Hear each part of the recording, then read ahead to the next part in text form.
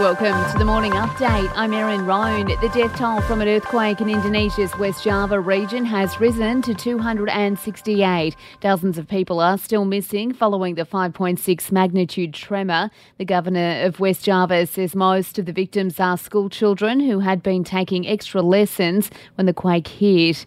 There's also been an earthquake in the Solomon Islands. The Prime Minister Anthony Albanese telling Parliament while they're still gathering information about the tremor there, Australia will be on hand to support both nations. Our High Commission is seeking to confirm the safety of all Australians in the Solomons. There are difficulties because phone lines have gone down.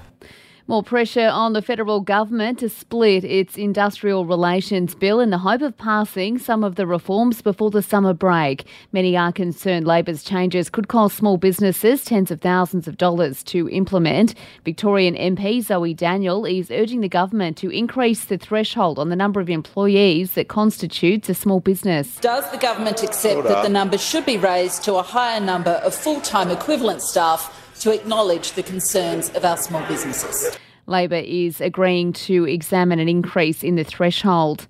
Thousands of nurses at public hospitals across New South Wales will take part in a 24-hour strike from 7 a.m. today. They're unhappy with the current staff-to-patient ratios. It comes as nurses in WA vote to strike on Friday.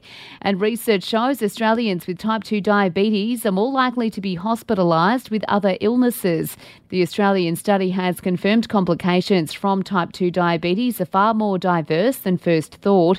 It also found diabetic women were more than 2.5 times more likely to have anemia. To sport now, brought to you by Ladbrokes, and the Aussies are up against France in their World Cup opener this morning. Assistant coach Tony Vidmar says it is a familiar setting for the guys. What it has been for the last few years is a home game, home ground for us, and we've done well here. I don't think we have lost the game here. So, and look, and playing in a air-conditioned stadium can be a little bit different. No one's used to that. In other games, Saudi Arabia has beaten Argentina 2-1 and Australia has smashed England in their third one-dayer in Melbourne. The Aussies taking that match by 221 runs under the DLS method. And for even more sports news, make sure you check out the Sports Update. You'll find it wherever you're listening to this show. In entertainment news, Peter Hellier has confirmed he is quitting the project. It comes just a few days after Lisa Wilkinson announced her departure, with Carrie Bigmore to film her final episode next week. The comedian has been with the show since 2014.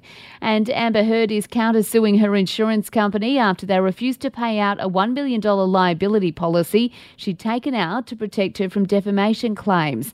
The actress insists New York Marine and General Insurance Co. has to cover her costs for the Johnny Depp trial. The company doesn't think it's responsible though.